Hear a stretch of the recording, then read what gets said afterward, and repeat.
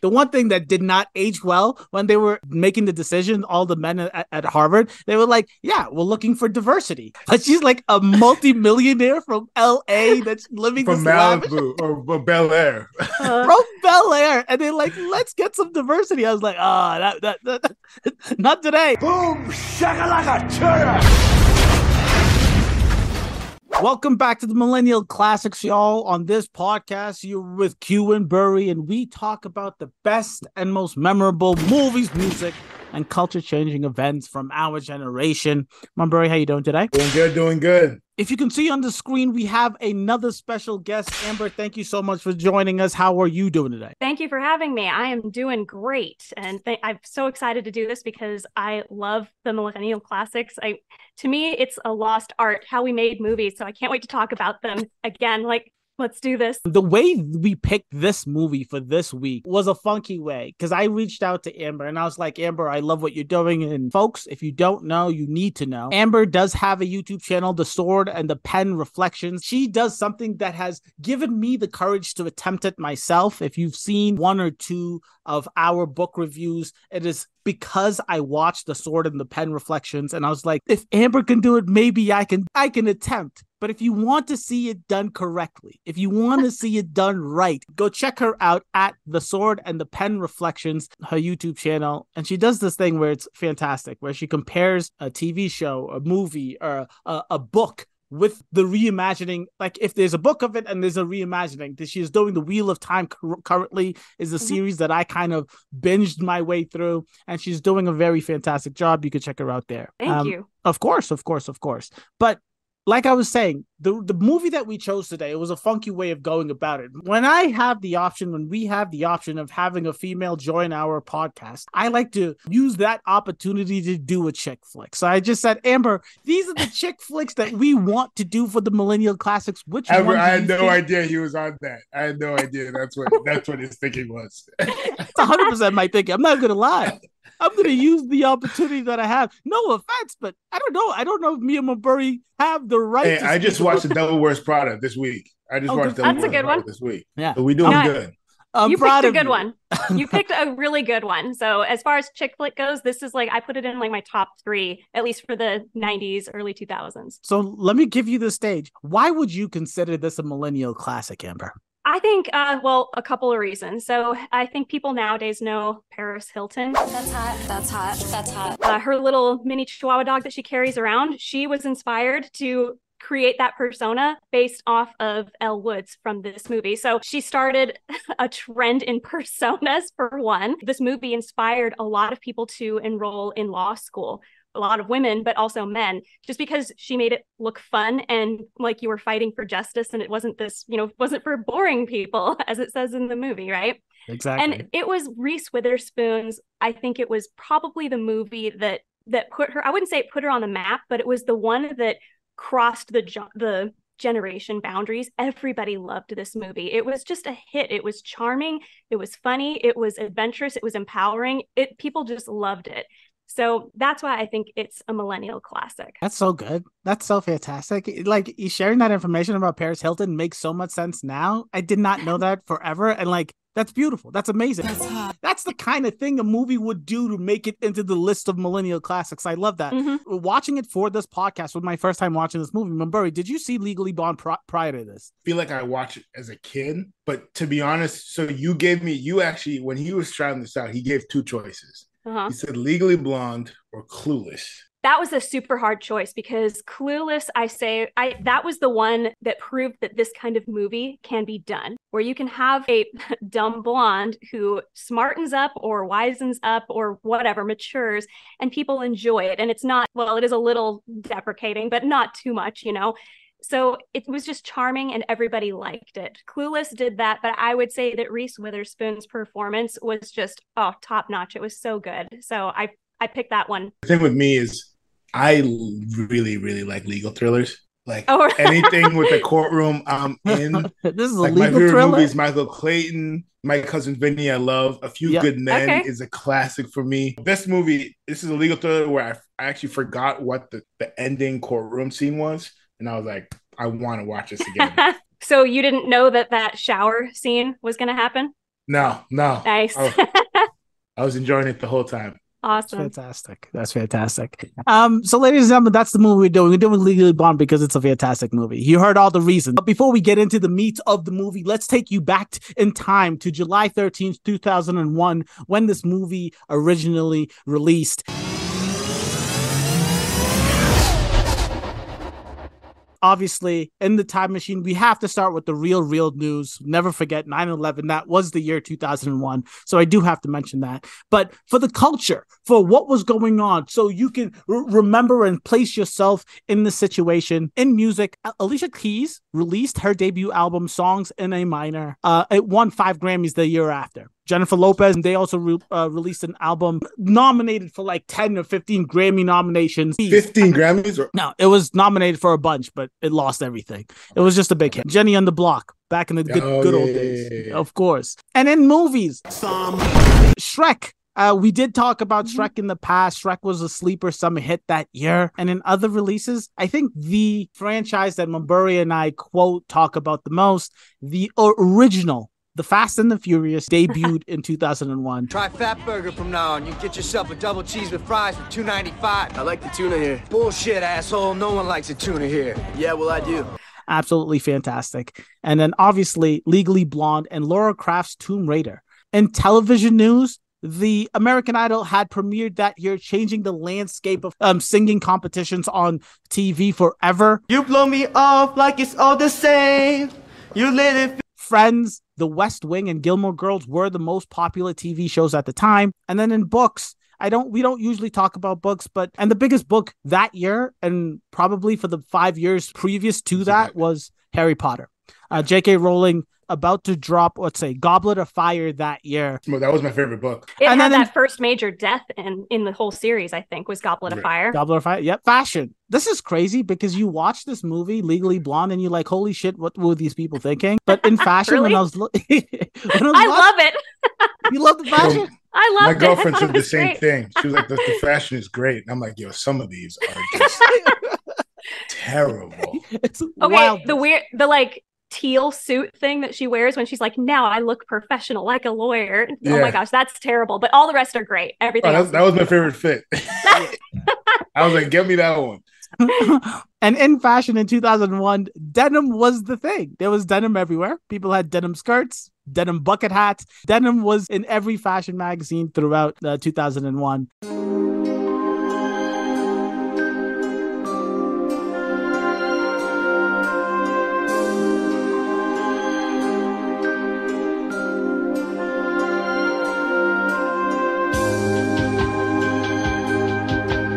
And ladies and gentlemen, that is your Millennial Time Machine. Mumbury, making and ratings of Legally Blonde. Talk to me.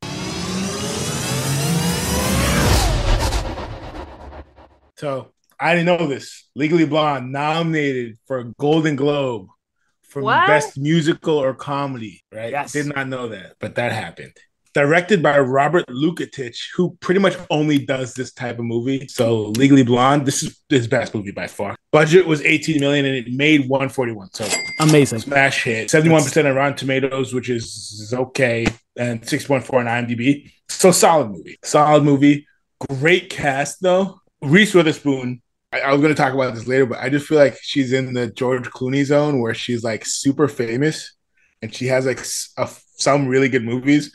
But I just feel like she's just like really, really famous. And like if like there was a gun in my head, I couldn't be like 5 movies by Reese Witherspoon. But like I just know she's an actress and she's super famous. Yeah. And if someone made me put a list of like 10 actresses, she'd be on it. For the life of me, I can't name 5 like really good movies. I don't think she has 5 good movies. I'm not gonna lie. I'm looking at her IMDb right now. But she's like an A-list star, though. She is an A-list star, and like when I'm looking at her, like her filmography, she's a producer to some fantastic fucking movies. She's a really prominent producer. But she just doesn't have 5 good movies that I would be like this movie, that movie, this movie. She was in Big Little Lies, which I think was absolutely that was amazing. Yeah. Was she a producer for that? Producer, and she was in it. Nice, yeah. So Reese Witherspoon won for Best Actress. Really? For that movie? Right. Yeah. Shut the fuck up. Are you serious? No way. Yeah. What? She won For not an Oscar, Golden Globe. Oh, okay. I was you're lying. But still, a Golden Globe, though. Golden Globe's not, and this is back when Golden Globes were people liked them. I'm surprised Renee Zellweger didn't win the Golden Globe for Best Actress, though, because I know that she went through some shit to get that role. And what movie was she in? Bridget Jones. Bridget Jones's Diary. Okay. But yeah, so then we have Luke Wilson, who is Owen Wilson's brother. I think that's the claim to fame, but he was in some stuff. Bottle Rocket, Old School is where everyone knows him from because that's a classic comedy. Jennifer Coolidge, White Lotus show. Yeah, the White Lotus show. Everyone she's talks amazing. about it. She's I've never amazing seen it, but everyone I know talks about it. Linda Cardellini. This might be sacrilege because I know she was super famous back in the day. I just know her from. She's the wife in Ant-Man. No, she's Hawkeye's wife in the Avengers movies. So that's all I got. You know much more than I do, bro. Good for you, bro. Good for you. I think she was super famous back in the day. But yeah, I don't doubt it. Yeah, so that's all I have. Background info that's kind of setting the scene. Like I said, honestly, for a small budget comedy movie, this cast is outstanding. Everyone does a good job. Selma Blair does like the turn pretty well, where you really don't like her in the beginning, and then by the end of the movie, you're like, yeah, she's seems all right. Good head and your shoulders. She's like, that dude's clearly a dick. But yeah, I'm ready to jump right in. Do you have any background? Did you know anything about this movie beforehand, or? Hell no, you blew me away just now.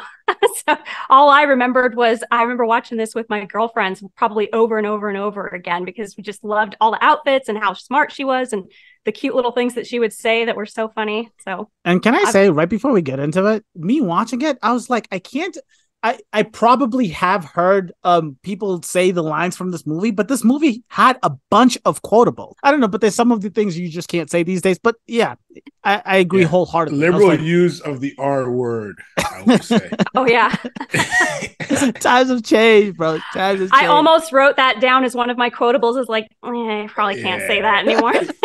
Even if you can get away with it now, in 5 years when they show in this clip, it's going to be a bloodbath. It's going to have one of those disclaimers like on the Disney Channel before it comes up and you're like, oh, okay. So, Monbury, walk us through this movie. Take us through the scenes of this movie.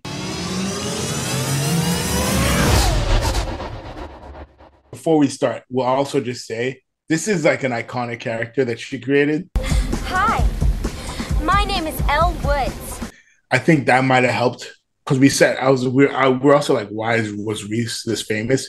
Not a lot of movie stars get to create like iconic characters like this, where it's like you're just like recognized on the street, even if no one's seen the movie, even if you don't even know who you've never watched Legally Blonde, you'll just know who Reese Witherspoon. Yep. Right. Having said that, movie starts off pretty okay, but the first scene I wrote down that I really liked was the I'm going to Harvard.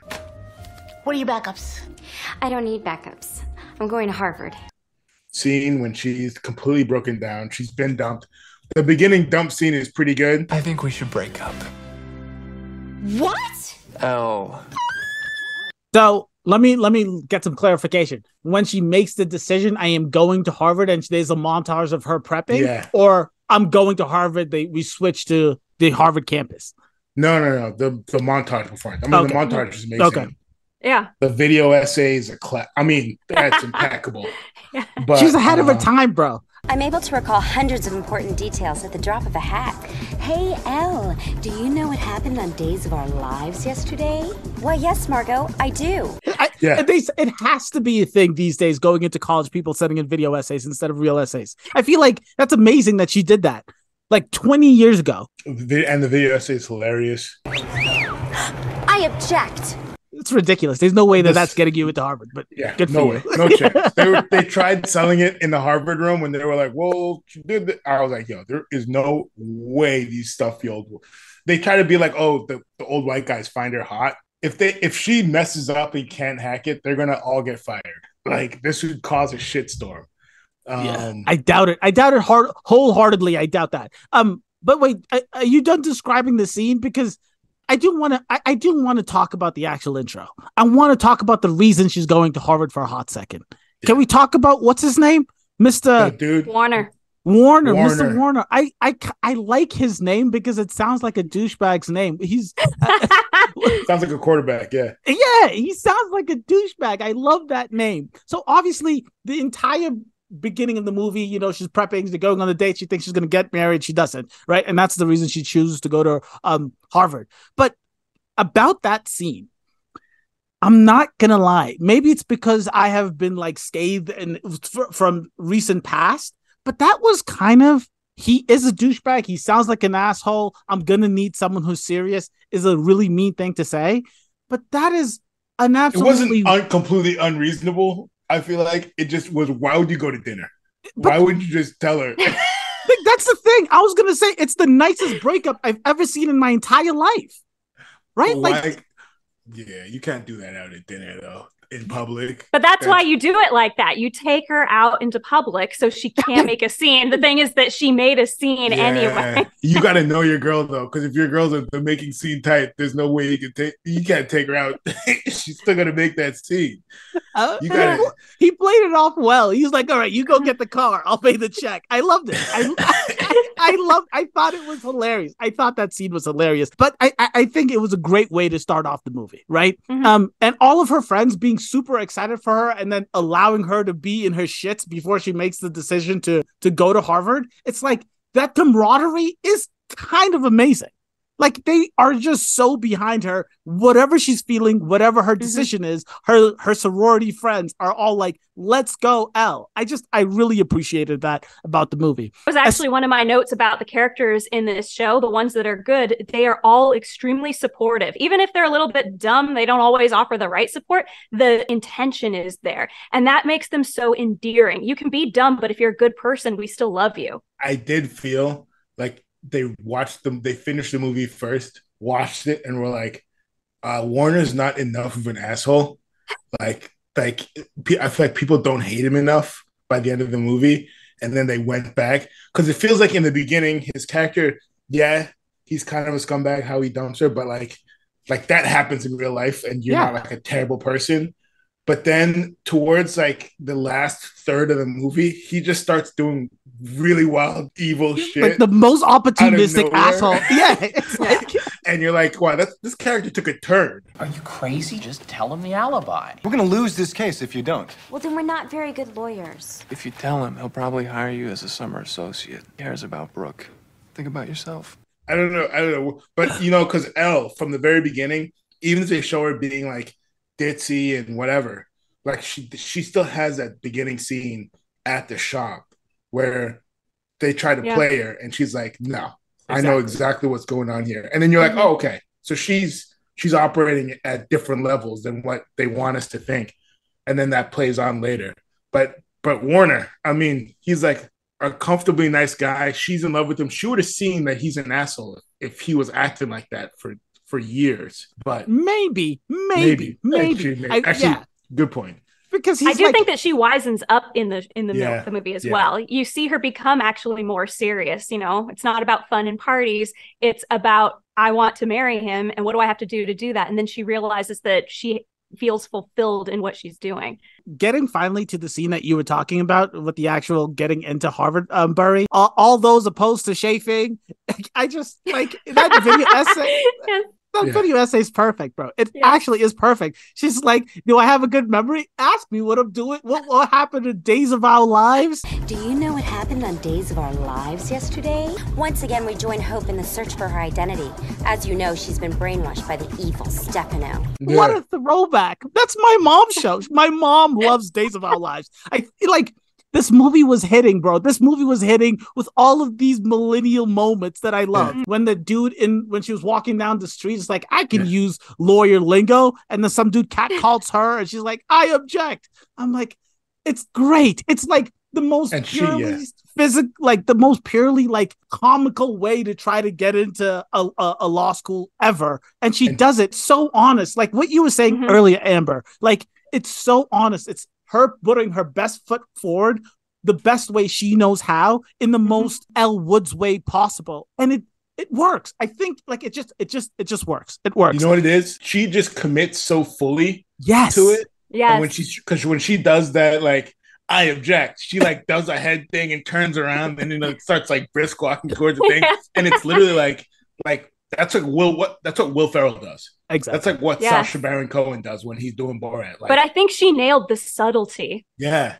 Because she didn't go over the top. She still felt genuine. Everything felt genuine. It didn't feel like a performance. It felt like this is this girl. This is Elle Woods. Before we move on to the next scene, I promise, Mumbury, the one thing that did not age well, all the men at Harvard, they were like, yeah, we're looking for diversity. And I know that she's a female, but she's like a multi-millionaire from LA that's living from Malibu or Bel Air. From Bel Air. And they're like, let's get some diversity. I was like, that not today. That's definitely They're reaching real far for that one. Her list of extracurricular activities is impressive. She was in a Ricky Martin video. Aren't we always looking for diversity? So the next couple scenes are she goes to Harvard, she struggles a little bit, and she gets kicked out of class, meets Luke Wilson. The next scene that I have that I like is when stuff starts clicking. And she does that. She has that scene with the professor. The other Warner's sitting right in front of her and answers a class about they're talking about some dude who donated his sperm and is now stalking the family. Which, first off, this argument is so ridiculous. But Warner's like, yeah, no, he's allowed to harass him because he gave him the sperm and the sperm was his. And she claps back. I literally wrote this down, that all masturbatory emissions are reckless endangerment. Like, I don't even know how you come up with that, but just nailed it. So ridiculous. But it's the professor's like stone faced. She's like, "You are a lawyer." Yep. I'm like, all right, cool. I guess we're lawyers now. And for that matter, all masturbatory emissions where his sperm was clearly not seeking an egg could be termed reckless abandonment. So there is a lot going on in that scene because you're talking about like when she's studying and buying her laptop and all of that stuff, right? Yep. Like it starts turning. Exactly. Because there's a couple of these like montages, and this is when she's like trying to become. Like, she's like, all right, fuck you guys. You guys don't think that I'm going to be good at this. So let me like actually show you. That all happens after she meets, I forget her name, from White Lotus. And she's like, why don't you go win him back? Right. Paulette. Yes. Paulette. So that's after meeting Paulette. I like that about Elle, right? She's having a shitty day. So her version of comfort is I'm going to find folks that relate to me. And I know it's like the most stereotypical feminine thing that you can like point out. Like, she's sad, so she's gonna go get her nails done. She's sad, so she's gonna go get her hair done. But it fucking works. And like, it works because Paulette is actually a genuine person too. Because it wasn't just, she's a little stupid as well, but she had compassion and heart. And she's like, oh gosh, that sucks. And she tells her story. They both commiserate together. And she goes, gosh, if a girl like you can't, keep a guy, what hope is there for the rest of us? What are you waiting for? Go get the bastard back or whatever. That was great. I mean, you felt like even though they were all kind of portrayed as the dumb blonde, which is the stereotype that they're making fun of in this movie, they're showing that there's heart and goodness, and there is some degree of wisdom in all of this as well. Right. It's there under the layers. Trust me, Paulette, you have all the equipment. You just need to read the manual. Yeah. And it's not like she went to like a luxury Bel Air type hair salon or nail salon. It was like, no, she doesn't care. She just needs it done, and she found someone and she doesn't think she's better than anyone else because she's still helping them out and actually listening and trying to help her with her problems. And she forms a really meaningful friendship with Paulette too, because that's not their only encounter in the salon. Right. And because I have that scene coming up next. And wait, and then just a couple of quotes. Again, I got a bunch of quotes from this movie. First of all, when she's first talking to Paulette, she's like, she's got a 6 carat on her bony, unpolished fingernail. Love that. Shade all day, every day. And then Paulette returns, what's Vivian got that you don't? 3 tits? I was legitimately laughing out loud when she asked, because it's beautiful. It's beautiful, right? It's beautiful. And then another nitpick, cell phones in 2001 were fucking humongous. Did you see her cell phone? It's bigger than her dog. If you watch the movie, her cell phone's bigger than her chihuahua. But yes, just wanted to point that out. Mumbury, next scene. Here, Paulette's whole issue with going down to the trailer, getting the dog, the dude coming out, What can I say about this? The dude, I know what. Absolute trash. Yeah, I wanted to say the R word that you guys were talking about earlier, bro. This dude is stupid as all hell. Yeah. This dude is like ridiculous. Yeah, absolutely ridiculous. It is a super simple scene. Going back to what you said, Amber, like I believed Paulette and Elle's relationship right from the get because you felt it, right? But that moment was beautiful because Elle is doing all she can. She drives her there. She's like, you got this. We can do this together. Paulette freezes up. Elle comes in and uses all of this lawyer jargon that she has no idea what she's saying herself, right? So she's not like, I'm better. The thing like this, if you just notice that the scene, she goes in there, she's backing up Paulette, but she lets Paulette do the final blow. She talks about all this jargon, and then she says, Paulette, you tell him.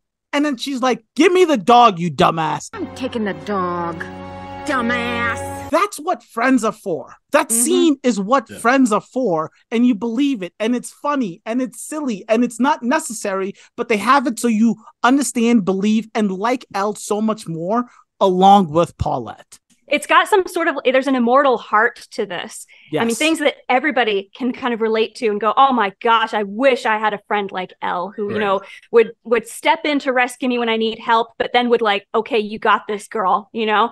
You envy that, I think. And I mean, guys too, I think like, you know what? I mean, maybe not exactly like this, but you know, you want the guy who's gonna hold you up when you need it and then let you take over once you're ready. You know, that it's like they set it up so well. They set it up so well. And then that last quip at the end, which I felt as a man, Paulette Elle says he's probably still scratching his head. He's so confused. And then Paulette's like, his balls got to rest because he's always, it's just, yes. Of course it makes sense, especially as a bald guy myself. And it goes right into the bend and snap tutorial. So you bend and snap. This is also peak hitting on the UPS guy, and it's honestly even so much better that it's so ridiculous because you could sense like when this movie came out, people were like leaning forward in the theater, like, oh, shit. Like we're gonna get some good advice from this. Like we're actually gonna the ticket is worth the price of admission if we can get some good shit. What's Elle Mom's got to say? And it was just the bend and snap.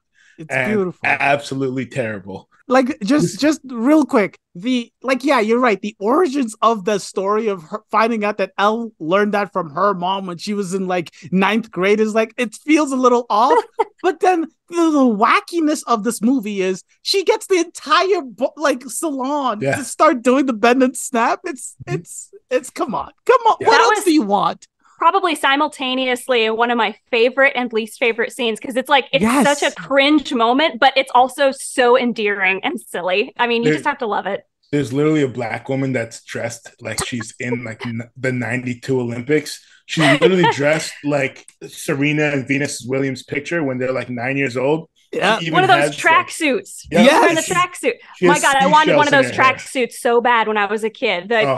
Yeah. They were styling. You want it to be a little bit shimmery, you know? But that was people were wearing those in the 90s, and she's out here in 2001 being like bending snaps. I still got it. That's what she's saying. In her hair.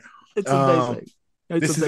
This movie has, this is a classic 2000s of every gay dude is 100% flamboyant. Like they just auditioned for the Birdcage and it comes back. Jesus, like Bird. That wasn't just like the first one. It comes back and it's a crucial piece of the story, which makes you think that the Harvard laureates are pretty stupid. That they fell for it. I've kind of said my piece before on how much I like courtroom scenes. Yeah. So the next two scenes, my final favorite scenes, are the two courtroom scenes. Okay. I split it into the first one with she tells Luke Wilson that he's gay. He's gay. Enrique is gay. Because he knows when shoe dates release, which honestly didn't age that well. Because I know hella dudes that know when like every Jordan's dropping, and know mad about shoes. No, that's why I love doing these with you, Mulberry. Because I literally in my did not age well. I have like the gaydar. That's exactly what I wrote. The gaydar did not age well. Well, it's crazy. I feel like you can still do it now. But you can't be that flamboyant where like, dude, I could like, I'm watching this movie and I'm like, yeah, he's gay. And because he's doing like 16 gay stereotypical things at the same time. Meanwhile, all the lawyers are like, what? How do you know he's gay? Yeah, it's ridiculous. And it's like, he's accusing your client of murder, and she says that they're in a relationship, and your client says they're not. You have exactly put one investigator behind them and just get a picture of them kissing. Like that's your client's. Yeah, so the little hole in the movie, but that's just because I watch a ton of these. Yeah, but yeah, I mean, good little Luke Wilson scene because he doesn't have a lot of good ones. He kind of has to play the background a lot, and this is kind of one where he gets to step out and be like, be the hotshot lawyer, because technically he is the hotshot lawyer according to everyone in the movie. So yeah, I like exactly. That's what he gets to do is like, okay, so where did you take her out? What did you get her? What did you eat? What's your boyfriend's name? It's like it does. They do work really well. And that's such a terrible lawyer move. I mean, do you remember as kids, you would say things really quickly. Like gay people say what, and then you try to get them to say what, and then they're like like that's essentially what he does in the movie, and that's his like hot shot lawyer in the back pocket move. They played it off, so it worked really well. I do have to go back just a little bit before we talk about the final courtroom scene. Another like reason why I really appreciate Elle, just like the sisterhood idea of her and Brooke. How are you? Are you all right? You look so orange. When she goes, visits her, and she's like, promise I'm not going to tell. I promise. I wouldn't. This is like our sisterhood. You're part of the sorority. We're about that life. And then they have the conversation, and then she's like, liposuction. Again, and then she goes back to talk to the rest of the lawyers when they're trying to figure things out, and she's like, I can't tell you. I won't tell you. It's not my alibi to share. Another huge reason why I love Elle. Integrity. She actually has integrity. 100%. 100%. But I did want... Would you guys do that? What? Would you guys stay in prison for the rest of your life and before refusing to admit liposuction? Now, I know the times are different. And nowadays, people get like surgery to just like even out their ass cheeks or whatever. But would you like not admit that you've had liposuction? I think it was about her empire, though. Exactly. Yeah, right? Because she was a fitness guru, basically, and she was telling women that they can have perfect bodies if they just do these workouts. And then if she gets exposed as a fraud, her empire falls because she was rich on her own. Right. But would you have more of an empire if you were in jail for life?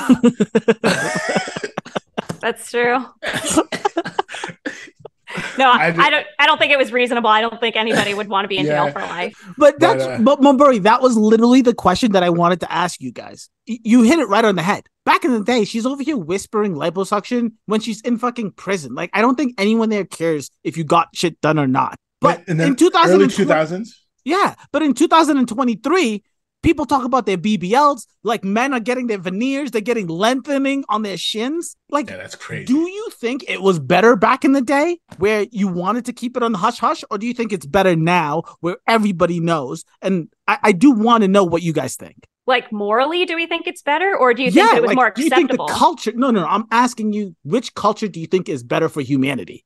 Everyone getting surgery and telling everyone, I got this done, I want to get this done, I'm going to get this done, or being ashamed at the fact that you got surgery done? Well, as weird as it is, I think that back in the day, it was better, because if you have everybody talking about, oh, I got this done, I had this done, everybody thinks this is acceptable and this is what I should do, or they think this is what I need to do.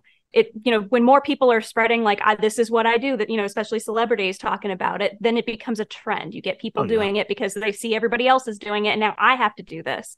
But if I'm a nurse, and I can't tell you how many nurses are like, I'm injecting Botox in my neighbor, I'm injecting Botox in my cousin, I'm injecting Botox. It's like, it's insane. Yeah, I'm not the right person to talk about this. I'm flying to Thailand next year to get my calves done.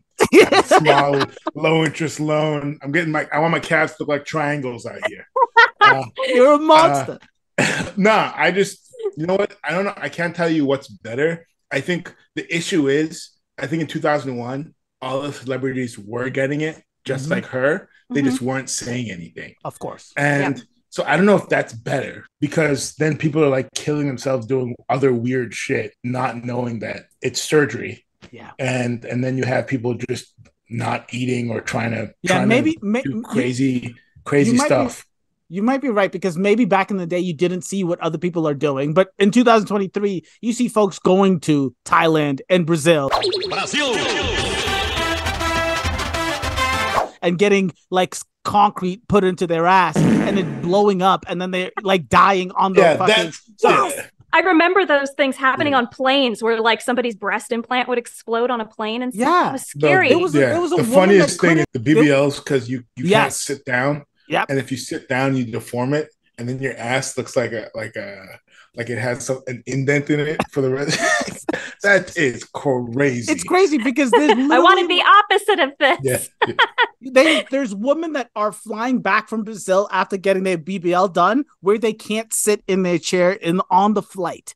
So like, it's crazy. All of this is just crazy. All of this is crazy. Sorry about taking us on tangent, Maburi. Continue. And I'm sorry, I did skip ahead because I skipped completely over a pivotal character in the movie. Ali Larter, the gym aficionado, the workout queen, who's also in the sorority and who's like the linchpin. And what I will say, unlike a lot of comedy movies that's just pure comedy, this movie actually has a good like story for the good heart, good story, the whole nine. Yes, and the courtroom drama is actually like, it's not terrible. I mean, how they solve it is pretty cheesy, but the actual mystery behind she's found on top with the gun and blood everywhere and everything, like that could be a Law and Order episode. So pretty good. And then the jail scene when she gets put into like the exclusive intern group, and that whole scene together, and you just feel like she really belongs. Wait, what are you talking about? I'm sorry. When Elle joins the lawyer team. Oh, yeah. Okay, and you just feel like she really belongs. She's saying stuff insightful that only she would know. And people are actually listening to her. And you're like, all right, cool. Yeah, so I just wanted to mention that. But the last scene, the finale, the perm finale. I had a perm until like 3 years ago. Did you really? So you knew all about this. I knew all about this, yeah. Okay. Because they kind of do it like A Few Good Men, literally exact like A Few Good Men, acts flustered, acts confused, sees a little opening, and then like puts her toe right in that opening and then just wedges it open and then attacks. I do think she was actually a little flustered in the beginning. In the beginning. Yes. In the beginning. It was a little too dramatic the way she entered. I fire you, and then the door's wide open. Come on, like take a breath. Yeah. You don't have to do all of that. Why don't you talk about that before everyone comes out to do the entire scene? I did like the dramatics, even though it was over the top, and I did think she was flustered. But then when she heard perm, she was like, "You're obviously lying. Something else is up." And then she just went in. Because she the first time she said it, she just said she was getting a shower. Yeah. And then, so there's nothing up with that. But then, like the second or third time she repeated it, she said, "I'm washing my hair." Yep. And then that was the change. And then it was like, wait, that's a new detail. Yeah, pretty cool. Classic black judge. I mean, every single one of these courtroom dramas, you gotta have a black judge in there. Fantastic. Yeah. Powder the people. Laying it down. Yes. And then, that's all I have.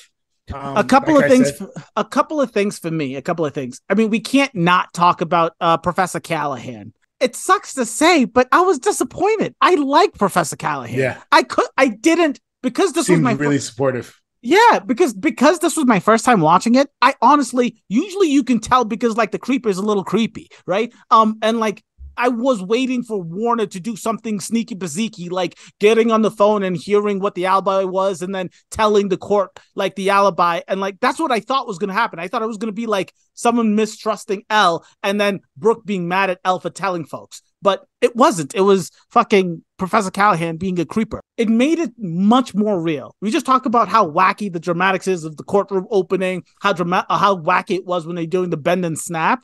But that made it a whole lot more real. Thing I hated about that was you were saying earlier that sure, yeah, I felt blindsided because I like Professor Callahan, but if he's a shit character, he's a shit character. The thing that bothered me the most, Vivian is doing this thing where she absolutely is the worst asshole on the planet to Elle, and then she's becoming nicer and nicer, and like she's building some trust, and then you see that happen, and then you're like, oh, I thought you earned your way here, and like not even for a second, she's like, maybe that's not what Elle was doing. Like, the fact that Vivian jumped to that conclusion was the thing that pissed me off.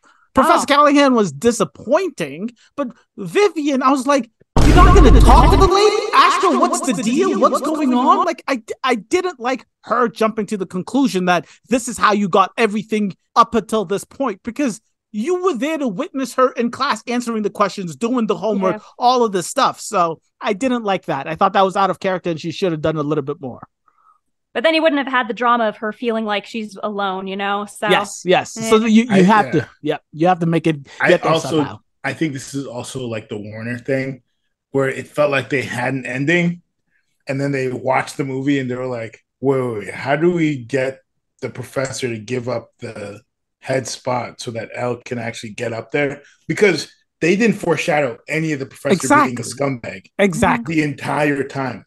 And I know you could probably say like, yeah, scumbag professors are pretty good at hiding it, but like they could have done like they could have done something. Like a woman was leaving his office while she was coming in one of the times or something, and then it's like, oh, I wonder what that was. Completely out of left field, and he's like super supportive the entire time, even in the beginning. And they contrast that with the other teacher. It felt like they got to the end and they were like, well, why would this professor give up the head seat out of nowhere? So just coming from the girl's perspective, it happens like this quite often, where you think that you're forming a friendship with somebody, they're really supportive, and then suddenly they reveal that their intentions were otherwise. And you kind of go, shit, now I have to put up like a freaking blockade here because I thought that this was about something else. So from her perspective, I could see it's passable, like she didn't see it, but maybe the audience could have been clued in a little bit. For both of you guys, I do think he was supportive. I think it was, and I don't think it was either. I don't think it was like, I'm doing all of this just so I can have sex with her. But at the same time, he definitely felt that way throughout the process. And he was just like, this is the best time for me to do my creepy thing. Right. So, but Luke Wilson would have known, right? Like you would have known if your dude's a dog like that. If he's a dog like that, where he's just dogging. That would have been the opportunity to clue in the audience. Is remember when he's sitting on the bench with Elle and she's all upset, and then he starts telling her about the other professors. He could have dropped some sort of a hint there, and you can believe that it's something that kind of she hears it, but it doesn't mean what she thinks it means, and it goes over her head. Right. That's where I would have put that clue. Or even if he just like for some reason he grades women easy or something. Yeah, something like there you go. Something like that. That's brilliant. That's what. And they then it's done. Like you know, like maybe he's not 100%, but he sees some hints. That was that's all I got. That was it. And my favorite scene was probably the courtroom scenes. I'm just a sucker for that. For me, my best scene was. It's hard. Amber, can you go first? Do you have a favorite scene? I mean, gosh, there's so many that I love, but there's two that stand out to me. The first one is the costume party. She actually goes, like she doesn't leave the party. She shows up dressed like a Playboy bunny, but instead of like running away, she just like, I just decided to dress up. You know? Yeah. Like, I love that so much. I'm just hanging out here. The next one is when she finds out that she's made it onto the list of the lawyers, you know, who get to go to real court or whatever. And she turns around and she goes, me?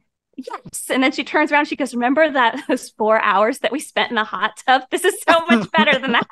Like, to me, that, yes. Yeah. 4 hours is an excessive amount of time to spend in a hot tub. Like your hands look I like have prunes to agree. You would be shriveled up. Everything looks like prunes at that point. Yes. Just another just following up on Amber's favorite scene, the diss that she gives to Vivian when she's just like, oh, you look funny, like a whatever, nice costume, whatever. A frigid bitch. Yes.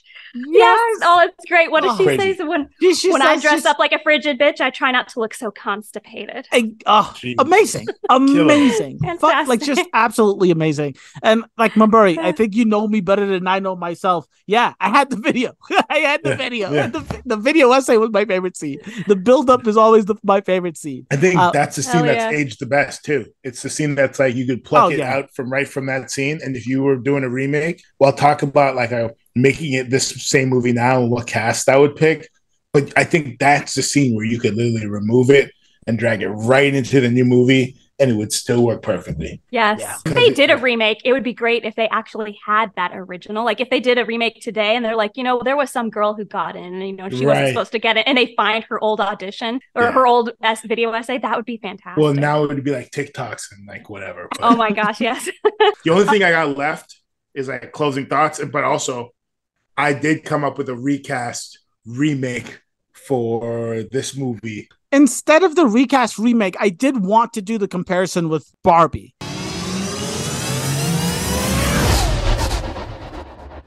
Because we all saw Barbie, right? Mm-hmm. Yeah, so I did want to do the comparison with Barbie. And like, I can't explain to you guys how much I think... This is tough to compare. I think the only thing these two movies have in comparison is their blonde women characters. Because I think Barbie's trying way bigger things and trying themes and trying to prove points that are way bigger than this movie. It's like a chill comedy. No. I think these two movies are trying two completely separate things. Now, the main acting is, I think, pretty. I mean, Reese Witherspoon's killing it and Margot Robbie's killing it. But I don't know. I have to disagree with you wholeheartedly. I have to disagree. Maybe the scope and the plan and the goal for what this movie was trying to do might have been different, right? Like, I think Greta Gerwig is trying to shoot for the moon, where Reese Witherspoon was just like, let's make another Clueless, right? Maybe that was the difference. Listen, if the message for both of these movies is woman empowerment, I think Legally Blonde did it in such a better way. I'm feeling angst of wanting to talk about this. So let's just close out Legally Blonde. Mumburi, you and I, we can discuss the comparison between Barbie, or we can just do another video talking about Barbie, because I really do want to talk about this. Like, I really, really do. Well, Amber, do you have any quick thoughts about the comparison between the two? Oh, gee, they're so different. I think you're right. It's really hard to compare the two. They're doing completely different things. You can't compare movies like this. I honestly felt like Barbie, it felt a bit amateurish in its storytelling. Okay. I mean, I could go deeper into that, but if you guys are going to do another video, if you want my notes on what I thought of Barbie. Hit us with your thoughts, because I haven't heard that description yet. So the majority of the Barbie movie to me felt slow paced. And I think it's because it was reactionary humor almost all the way through. They had one gag and they did it again and again and again and again. It's like, let's take the dumb blonde Barbie doll and have her reacting to the dumb blonde Barbie world. Two of your dolls have gotten loose. This is the real world. Wow. Why are these men looking at me? And then we're going to take the dumb blonde Barbie girl and put her in the real world and have her reacting to the real world, which I actually felt like it was a cartoon version of the real world too. So it was like the same thing. It was a fake world, just like the Barbie world was fake. So this is something that people do a lot in comedy, but they do it like once or twice. They did the whole movie like this, and you just get a little bit burned out. And as far as storytelling goes, I couldn't tell you what Barbie's real motivation was through the entire thing. It starts out with her just enjoying life, and then randomly she's thinking about death. I'm like, what led you to thinking about death? Yeah. And I know it was supposed to be, it was the lady in the real world. Like, she was thinking about death. I thought that she was just sad because she was losing her relationship with her daughter. Wouldn't she be thinking about loneliness? So it just felt like, a little bit contrived and just the same sort of humor all the way through. Can anyone tell me what Will Ferrell's purpose was in the overall story? Look, he was to sell Barbie. You guys, honestly, can super corporate. Barbie is also way more corporate than this movie. Oh, in yeah. terms of the product placement. The product placement alone is like Transformers-esque. Okay, wait, Mumburi. It makes sense because Hasbro's involved, but there's literally a scene where Will Ferrell's talking, and on one shoulder is just the GM logo, and on the other shoulder it's the Mattel logo, and then all you see for the rest of the movie is they're driving GM cars and they're selling Barbies, and it's really on the nose. And then at the movie theater, you can buy Barbie's car, and you can buy Barbies right outside the theater, and it's like, for all the messages this movie's showing, when you actually are leaving the theater, it's like, all right, Like that was the main message. We're accepting all Barbies, but come on, you're buying a size 0 Barbie right outside the theater. Let's be real. So I have to do this. Look, both Barbie and Elle start the movie out, and so this is just the comparison between the two because you guys are just wrong about them. These two movies not being alike. Both Barbie and Elle start the movie out in a perfect feminine utopia. Elle is in her sorority, Barbie's in Barbie Land. Both decide to leave their utopia, but for very different reasons. Elle is chasing love, Barbie is chasing the answers to her found cellulite, flat feet, and thoughts of death. In their new environments, they quickly realize their initial dreams are inaccessible. Elle's ex-boyfriend is an asshole, and Barbie is not a hero, she's a fascist. Interestingly, though, both find comfort in other female companionship. Elle goes out of her way to look for a hair and nail salon, where Barbie runs away from her problems and accidentally finds the ghost of her creator she doesn't in run the away from her basement of problems. Mattel. She runs to solve her problems. She runs away from Mattel and she accidentally walks into the building. I watched this movie yesterday. Let me finish. I thought you were talking about... Okay. Yeah, their choices diverge here. Elle stays, using her sorority skills and her hard work to prove her detractors wrong. Barbie, on the other hand, returns to Barbie Land, relying on her toy owner to solve her problems. But their plans fail because patriarchal forces get in the way. Elle becomes a victim of her mentor's sexual assault, while Barbie discovers Barbie Land has converted into Kendom. I'm just Ken. Where I see love, she sees a friend. But they're not defeated yet. With the backing of their old and new allies, both Elle and Barbie tear down the patriarchy. In Elle's corner, she has Miss Stromwell, tough female Harvard professor, Vivian, a former Mean Girl, now friend, Emmett, associate professor, and a lawyer at the firm, Brooke, the defendant in the case, and the woman who fires the man that sexually assaulted Elle. In Barbie's corner, she has Sasha, the teenager who thought she was a fascist, Sasha's mom, the owner of the toy who explains all these good things to the other Barbies, Alan, Ken's sidekick, and the rest of the Barbies to make her plan come to fruition. Capitalizing on their experiences and lessons, they triumph. Elle cracks the case using her intellect and stereotypical feminine knowledge. Barbie reclaims Barbie Land by compelling Sasha's mom to eloquently articulate the unjust challenges women face in a male-dominated society. Like you guys say, it's not similar, but the beats are all the same. They start off in a happy place. They go to this world where they're not accepted, where it's this man or just a different fish out of water situation. They get taken advantage of.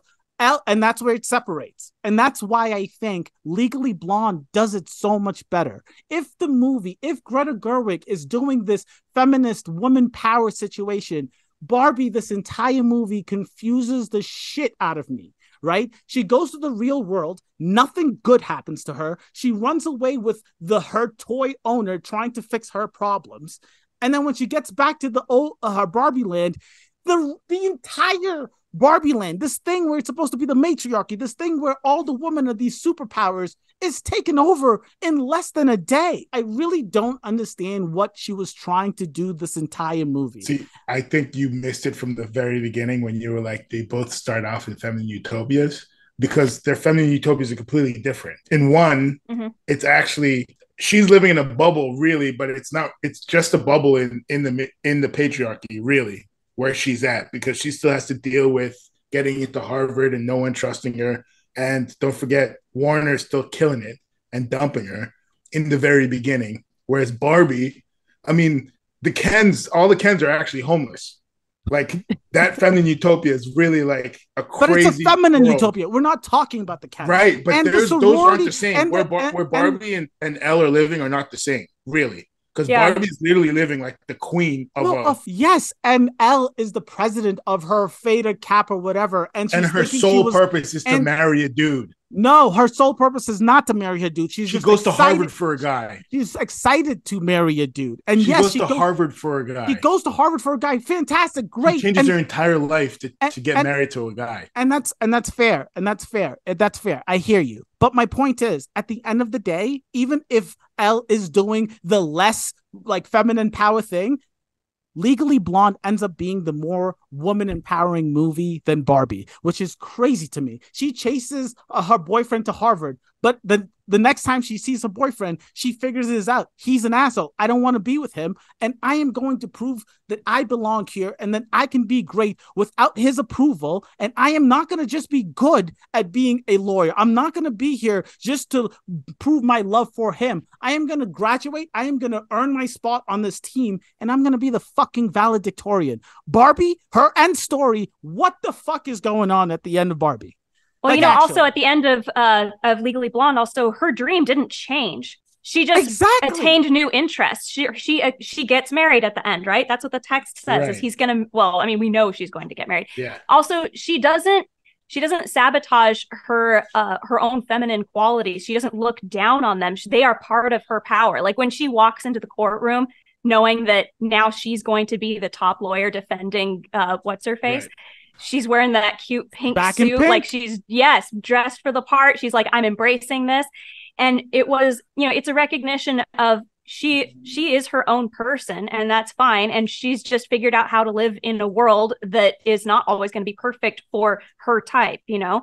I mean, that's what life is. Honestly, it's a more honest movie for sure, because you get to the end and realize, nobody's going to change the world for me. I have to change. Thank you guys for doing this. And I really do appreciate it. I hear what you're saying, Maburi, but I really do feel like two things. Number one, the message isn't super clear in the Barbie movie. I feel like they're saying 100 different things, and I'm really not sure. Amber, can I ask what her driving force in Barbie though is to save herself. In the beginning, she leaves to save herself, and it's opposite, because Elle is leaving to try to rescue a relationship, and Barbie's leaving to essentially just make sure that she doesn't get any cellulite anywhere in her body.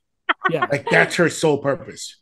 Okay. So and that's how she gets to the other place. And then once she gets there, she sees how shitty it is. But Barbie also does the thing where you juxtapose that with Ken and how he's dealing with, and you kind of see Ken is actually doing the Elle path in Barbie, in this movie, where Ken is the one going wow, I'm really in this shit, but my eyes are opened. Yeah. This is actually I don't have to do this. I can actually do all of this, and I can be a doctor, and I can be this, and I can be that. And then he comes back and he's like, guys, we don't have to do this. We can do all this stuff. Was Ken the real hero?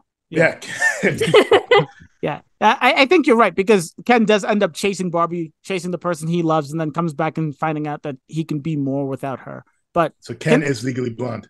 Ken is Legally Blonde. But can I just ask, for real? So the end of the Barbie movie, what are we supposed to understand at the end of the Barbie movie? I'm legitimately confused. So she goes back to the real world, so she accepts the cellulite, so that's why. So and then she goes to the gynecologist appointment, because now we're supposed to know that she accepts change. What happens at the end that I'm supposed to understand? Because being a woman is the best thing ever. Wait, this is where you get. I don't want to be out here defending Barbie for 25 minutes, because then now it looks like it was my favorite movie. Listen, I had some issues with the movie too, right? And I just didn't like how it ends with a 10-minute speech on the nose about what it means to be human. Did not like that part. And I also just thought that the whole point was undermined by Barbie's literally the perfect person. It's Margot Robbie. What are we supposed to learn from this? Life is okay if you're Margot Robbie? I don't know. Well, I think that the very last scene, her saying, I'm going to the gynecologist, that to me kind of reveals what the point was. It's that just being how it was what about average Barbie, right? And they're like, oh, that will sell like hotcakes.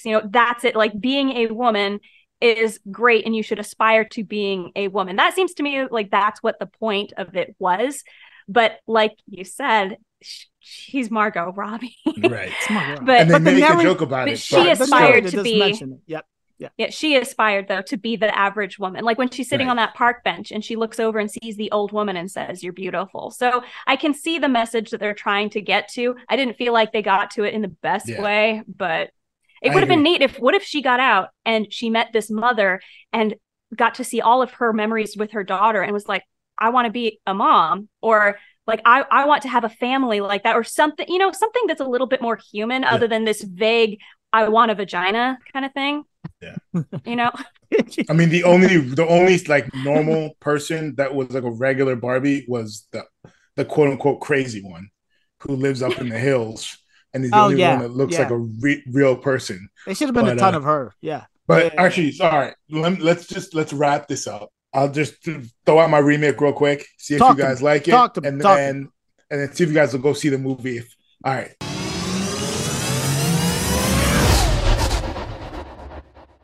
Coming out in 2024, Legally Blonde.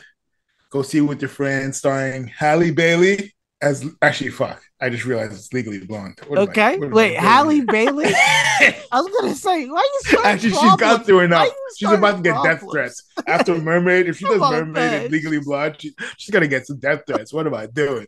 All right, I was doing Miles Teller as Warner, right? Because I feel like he could be a nice dude in the beginning, and then a real asshole towards the end. I can definitely see Miles Teller's, but I want him to ham it up. I want some more time. If Miles Teller's going to be Warner, I want him to have more screen time. Or the other dude from Top Gun, to be fair. The blonde dude in Top Gun would have been he's a great bad guy. He's a great asshole. He would be good. Yeah. He would. He's got that face. John Hamm as the professor. Okay. Give me a little John Hamm as the skeezy professor, but he's supportive in the beginning. I want my skeezy professor to look a little uglier. No, you got to have him be charming so that the audience kind of forgets the clue also. Okay. You know? All right. I'll give you that. But let me get Emma Watson. As Vivian? Vivian. Yes. Okay. Yeah, as Vivian. That'd be so fun. So who's going to be Al? Who's going to be Al? Who's the recast for Al? I had Zendaya too. Legally Brunette, I guess. Legally Brunette. I know it's tough because now that I think about Legally Blonde, I think then you might have to flip it because nowadays you have to have some person of color somewhere on this cast list. So that's why I was thinking of flipping it. But you know what? Legally Blonde. What if you had? Go ahead. If you had the Euphoria, who's the Euphoria girl? Maddie. Who's the like she's the bad bitch famous, in the human super famous one from Euphoria. Like who dresses up like the doll all the time. I know exactly who you're talking about. What's her name? She just did that. Yeah, she's all over the place. Yes, but if you do her as Legally Blonde, but then you have to switch it up a bit. I think down the cast list, but yeah, maybe Idris Elba. Maybe Idris Elba is the professor. Exactly. I was just thinking that. Yeah. Okay. Any final thoughts, Amber? Thank you so much. I know we were all over the place. We usually don't do this. Any final thoughts? Final thoughts, just if you haven't seen Legally Blonde, you really should go and check it out because I think it's doing so many things so well as just overall in storytelling, character development, nailing it with the comedy and the women empowerment that we're seeing constantly pushed today. I feel like it's something that shouldn't be missed. And I think that's what I was trying to say the entire time when talking about I'm not going to get back into it, but I'm just going to say, if you are looking for a movie that you want to show women empowerment, this has to be on the top of your goddamn list. And that's why, ladies and gentlemen, it is a millennial classic. We'll catch you on the flip. Deuces.